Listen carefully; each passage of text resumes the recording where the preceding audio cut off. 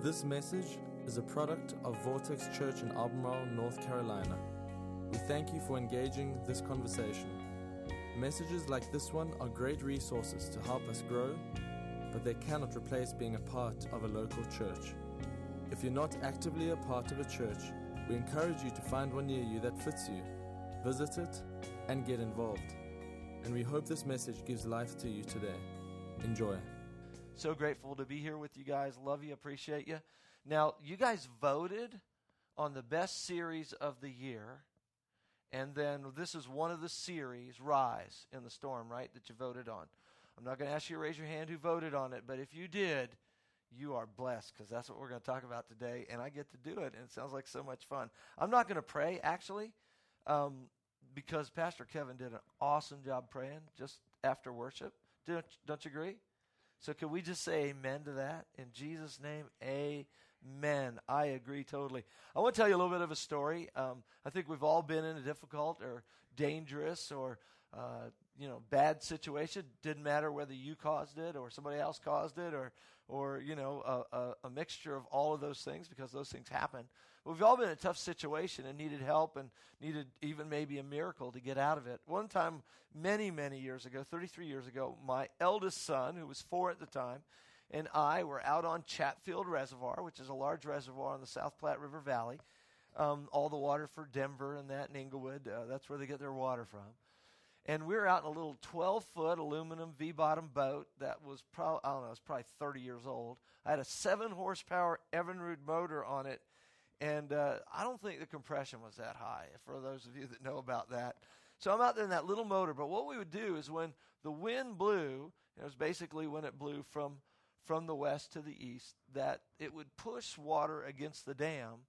And when it did, the wave action, that would push minnows and small food over against it, and the trout would stack up along there, and we would troll Rapalas, little lures, about this long, little rods with 4 and 6 pound tests, ultralight tackle, and catch trout. And we were doing it, and it was a good day. I mean, you'd get a line in, you get it set up, you'd be trolling along, boom, you'd have a fish on. I was handing a rod to Matthew, and he's reeling them in, and we were having a great time. But the wind was beginning to rise. And I don't know if any of you out there are fishermen. Anybody that are fishermen out there do a little fishing? It's hard to leave fish. When they're biting, there's an old saying in fishing, don't leave fish to find fish. If you're catching fish, you better stay there and catch fish. And so it's like, it's getting windy, I should leave. It's windier, I should leave. And finally it was like, my better sense said, I better leave. And so I wrapped up the fishing rods, put them in the holders down below and on the sides and that, and got everything ready for the move across the lake. And it was wavy now, and so it was going to be a bit bumpy and that. And so started the motor, started up, and I gunned it, man. And that 7-horse, when you gunned it, it went like,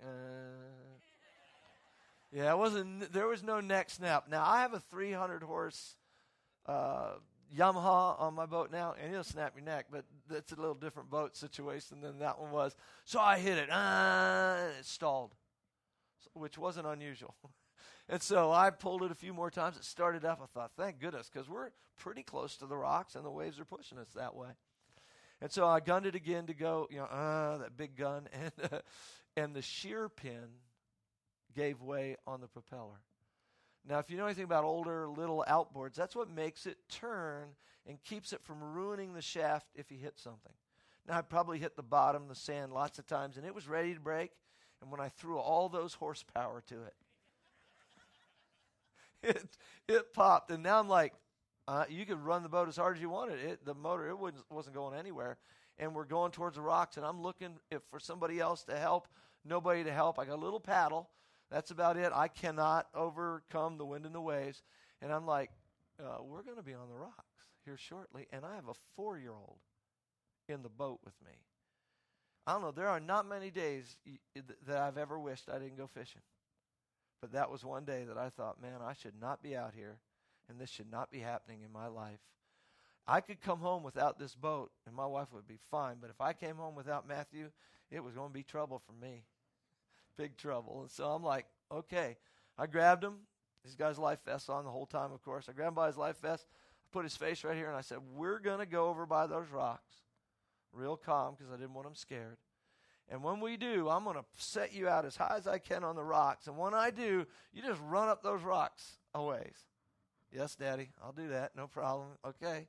So we're going. The first time we hit, I was braced against the side, and I reached out, and I stuck him up there, and we kind of tumbled back down the rocks, and he scampered up the rocks. And I thought, okay, I can go be with Jesus now. We're going to be okay. Somebody will find this kid eventually up here.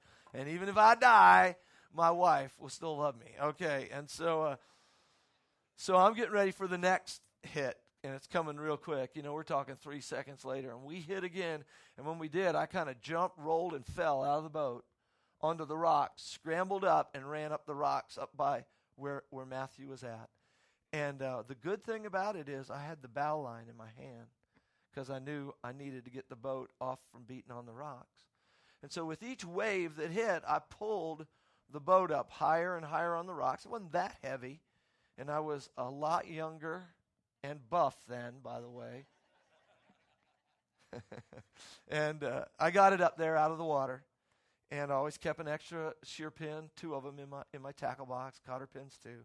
And I fixed the boat, and we waited for the rain to stop and the storm to go through, and we got the boat, and we went home. Man, there were a lot of good moves that God helped me work out to get out of that situation. And by the way, I never told his mother it happened. She said, "How'd you do?" "We caught fish." Be quiet, Matthew, be quiet. "Daddy, it was fun being on the rocks." "Hush, hush up. You don't need to talk about that. Can we go climb on the rocks again?" "No." Anyway, you know, it's one of those situations that God really, really helped us in. And we were able to rise out of that stormy situation, that thunderstorm that came through. And we survived, and we're grateful for that. And I know that's a little story. It was big to me then, what was going on. But I want to explain this and kind of use an analogy to kind of help talk about what I mean about rising in a storm or getting out of a very difficult situation. 2 games. Checkers. How many people have played checkers before? Chess. How many people have played chess before? Now, I'm probably more a checkers man than a chess. I don't have the patience to play chess. But checkers, a lot of moves. You know, you're jumping around, you're kinging and all that stuff. Chess, there's a lot of thinking that goes on to what you do. The board is set up in such a way, the pieces are set up in such a way that you need to make the right moves at the right time, protect the right areas, so that your king does not become captured. That's how you win in chess, is you capture the king. And basically that means that the king is no longer able to move out of danger. You've got a piece in position to kill him, and if a king can't move out, it's checkmate. But if they can move out, it's only check. And so the king will move out of it, and they'll try to get you. But when they get you in this thing called checkmate, it means there are no moves left. You're trapped with no way out. And that's the whole kind of thinking with chess and how it works. And I just want to say, what happens when there are no more moves left? You lose. What happens in life, though,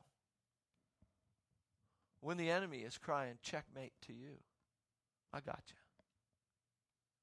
Those decisions you made, those decisions somebody else made, this is where you're at now. And now I've got you. This is where you're going to stay.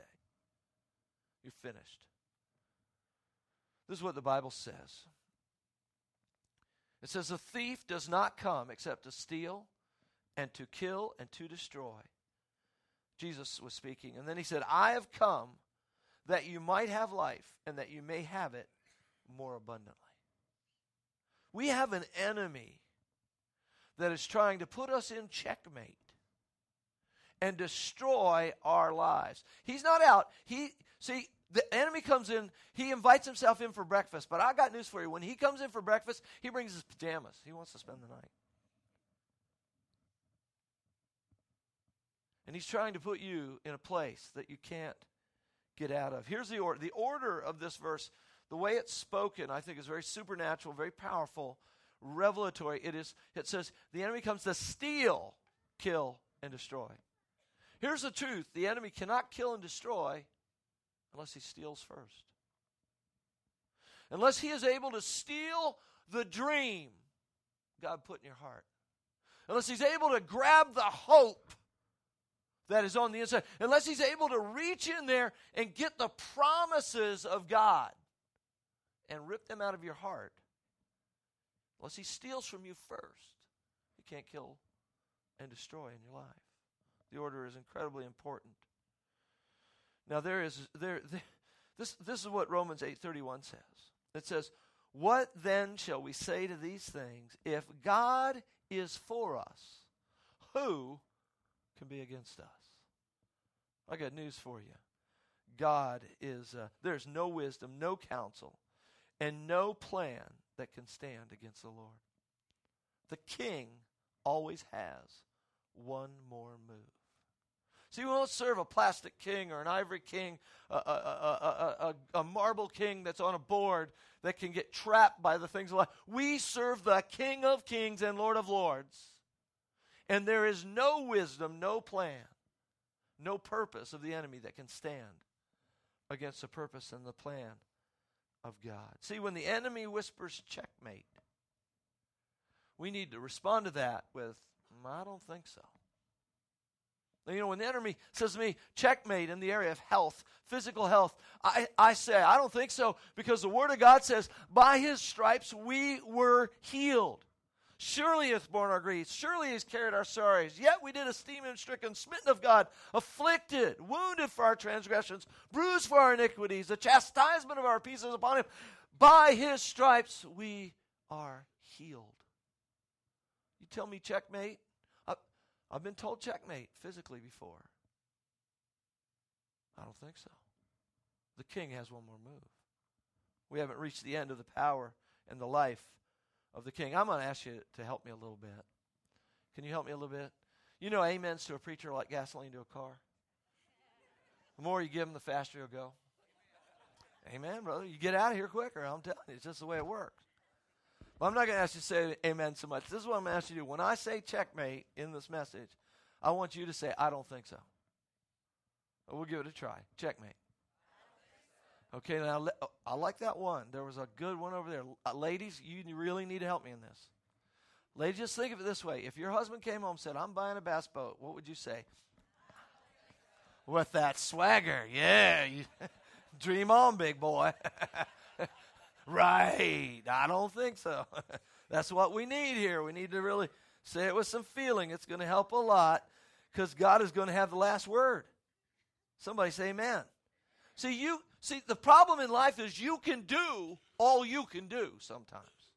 You can come easily. I can come to the end of myself. You can actually get to the place where the doctors say, you know what? We've done all we can do. Now, please don't misunderstand me. I love doctors. I have good friends. We have a lot of doctors that go to our church. Doctors are on the same side Jesus is. They want you well. But the truth is they are practicing medicine because it's not perfected. And there are things doctors they come to the end of their rope and they go, you know what? We've done all we can do. The banker, the mortgage keeper, has said to many people, especially the last 10 years, you know what, we've done all we can do. We can't adjust your mortgage anymore. We're going to take your house back.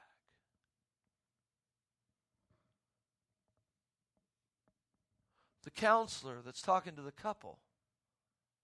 I had a counselor call me just not too while ago, horribly about a pastor and his wife. And he told me, 28 years I've been counseling, marriage counseling. And he said, for the first time in my life, in 28 years, I am telling this couple, this lady, you need to get away from this guy. There's no hope. Leave. It's dangerous. And don't go back. The counselor can say, there's nothing else we can do. But here's the truth. You're never going to be in a place where God says, I've done all I can do. Somebody say amen. If God be for you, who can be against you? The answer to that is no one. And it doesn't matter what the situation is. God found Moses with sheep poop between his toes, hiding out on the top of a mountain, and appeared to him in a burning bush. He found Jeremiah. Jeremiah was depressed. They didn't call him the weeping prophet for nothing. Oh, everything's bad. God found him in his depression. God found Job in his dilemma. Man, there's nowhere. I mean, he found Joseph in a pit. They threw him in a pit and hide him. Well, guess what? God knew where he was at.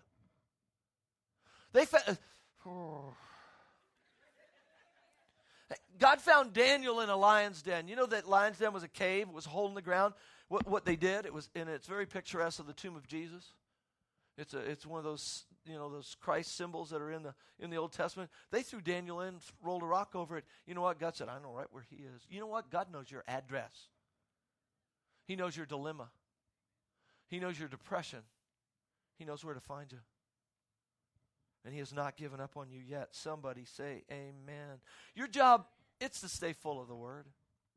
It's your job to hang on to praise.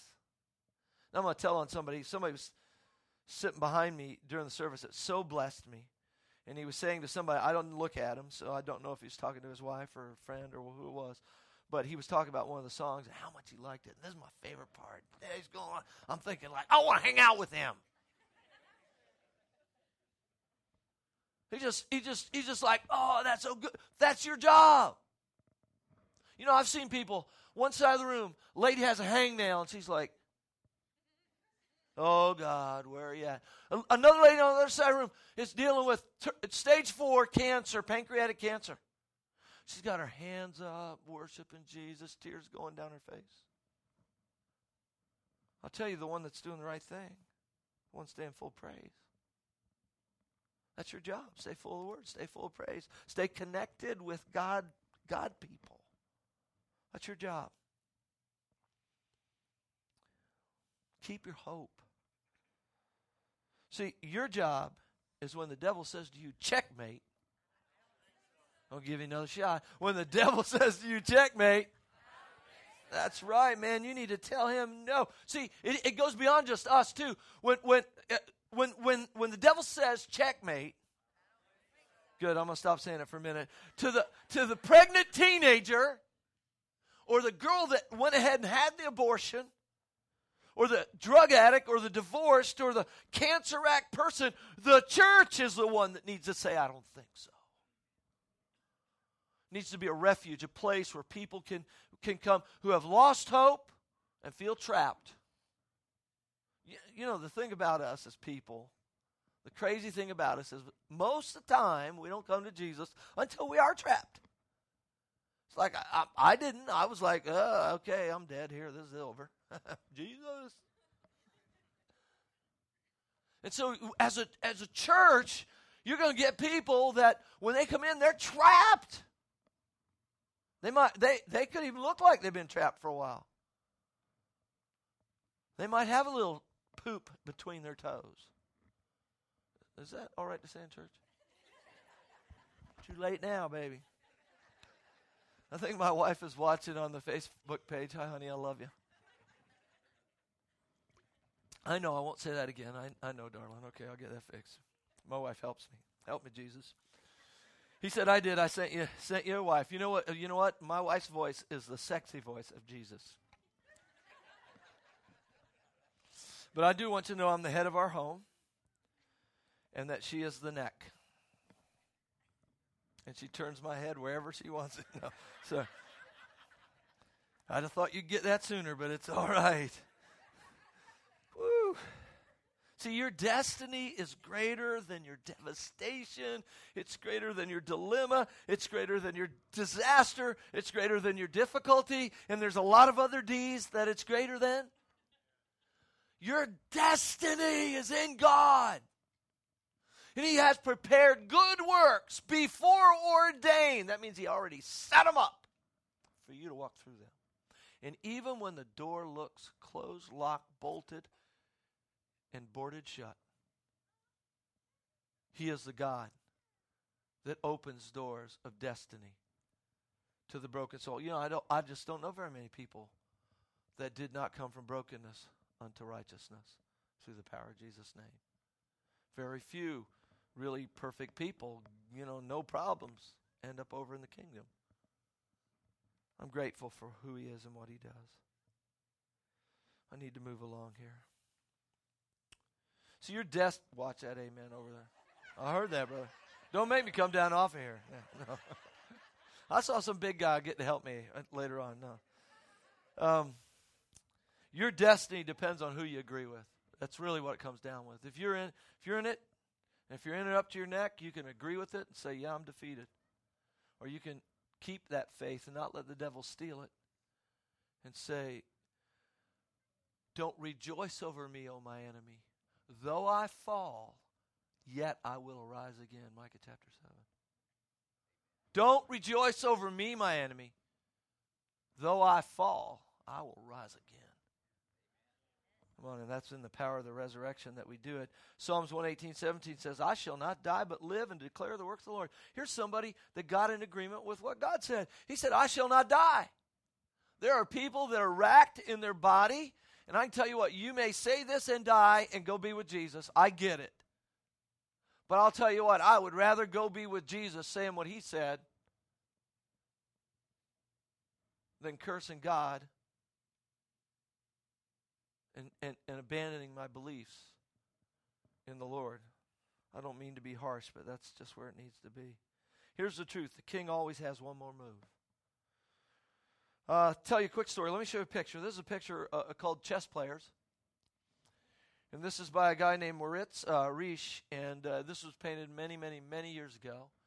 And it depicts this picture. It's a real picture, art gallery type picture. It's actually hung in most chess tournaments now.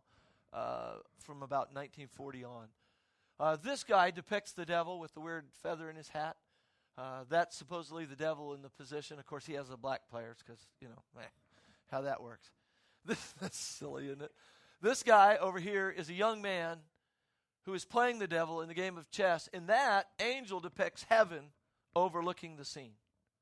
Now, I don't know about you guys, but my angel looks a lot stronger and tougher than that one right there. That's the way I believe.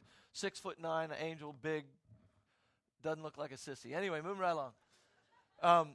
I don't know what they really look like, but that's where I'm at. So here's the thing. They're playing for his soul, and he's in checkmate. That's what the picture's all about. Come on!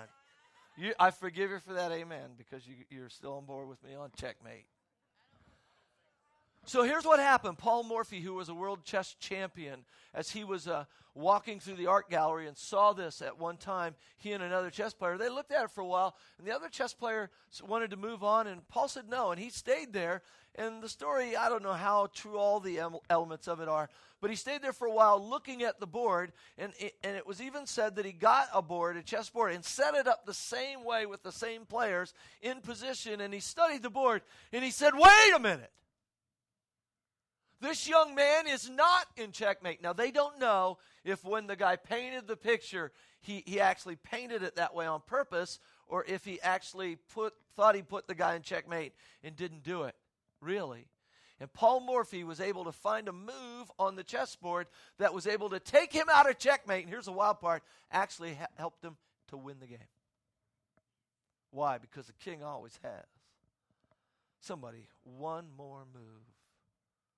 And that's a God we serve, the Jesus we serve, that he is so powerful and so important. And if you look at Scripture, and as you begin to look at it through Scripture, you see the Old Testament is full of this move and counter move. And you might go to Exodus chapter 14 and see Moses and the children of Israel. They've left Egypt, and they've taken all their stuff, and they've taken a lot of the Egyptian stuff too.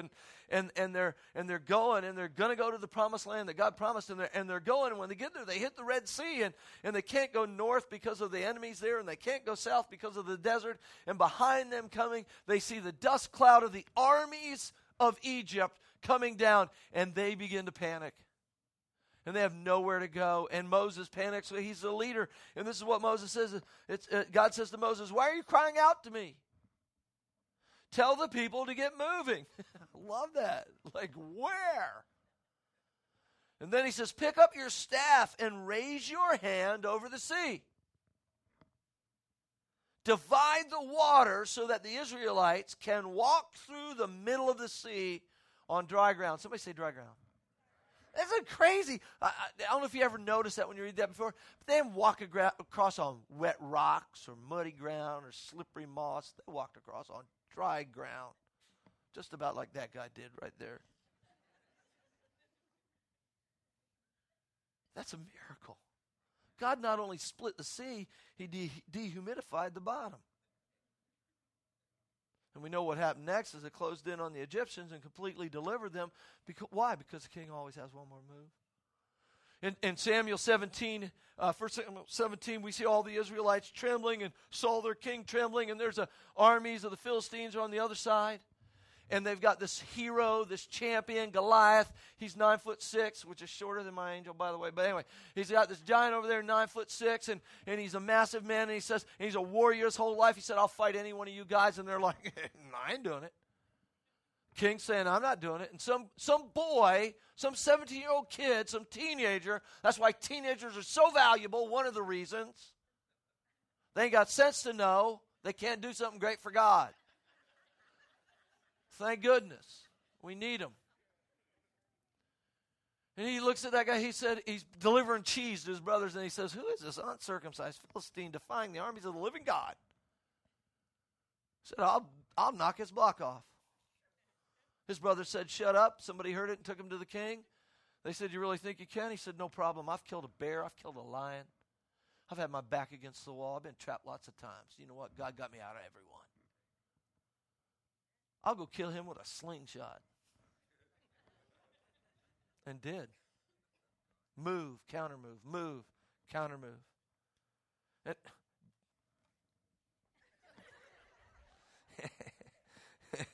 And that's great. Daniel gets thrown in the lion's den. You know those lions' job? You know the lions that lived in that den? That means there's a hole in the ground with lions down in it, and their job is to eat what you throw in. That's all they do. And so the king ends up, through trickery, having to throw his good friend Daniel down in the lion's den. They throw him in, put a rock over it. Again, a picture of Jesus. And what happens? Next morning they get up. Daniel's sitting down there, you know. King yells down in there, you know, what happened? And Daniel said, God shut the mouths of the lions. They took him out. This is what the king said. I decree that everyone throughout my kingdom should tremble with fear before the God of Daniel, for he is a living God, and he will endure forever. His kingdom will never be destroyed. His rule will never end. Why? Because a king always has one more move. Jonah in the belly of a fish. And the last little example on that I'll give. I don't know what you'd think about that, but being swallowed by a fish, that does not sound good to me. So he gets swallowed by a fish. That sounds pretty hopeless. What's your next move? You know, light a fire like on the cartoon. It doesn't work that way. Well, he repents in his heart. And God has a fish swim over to where he's supposed to be and puke him out on the beach. See, your storm, your problem that you're in, God can actually turn it so far, it actually gets you where you're supposed to be.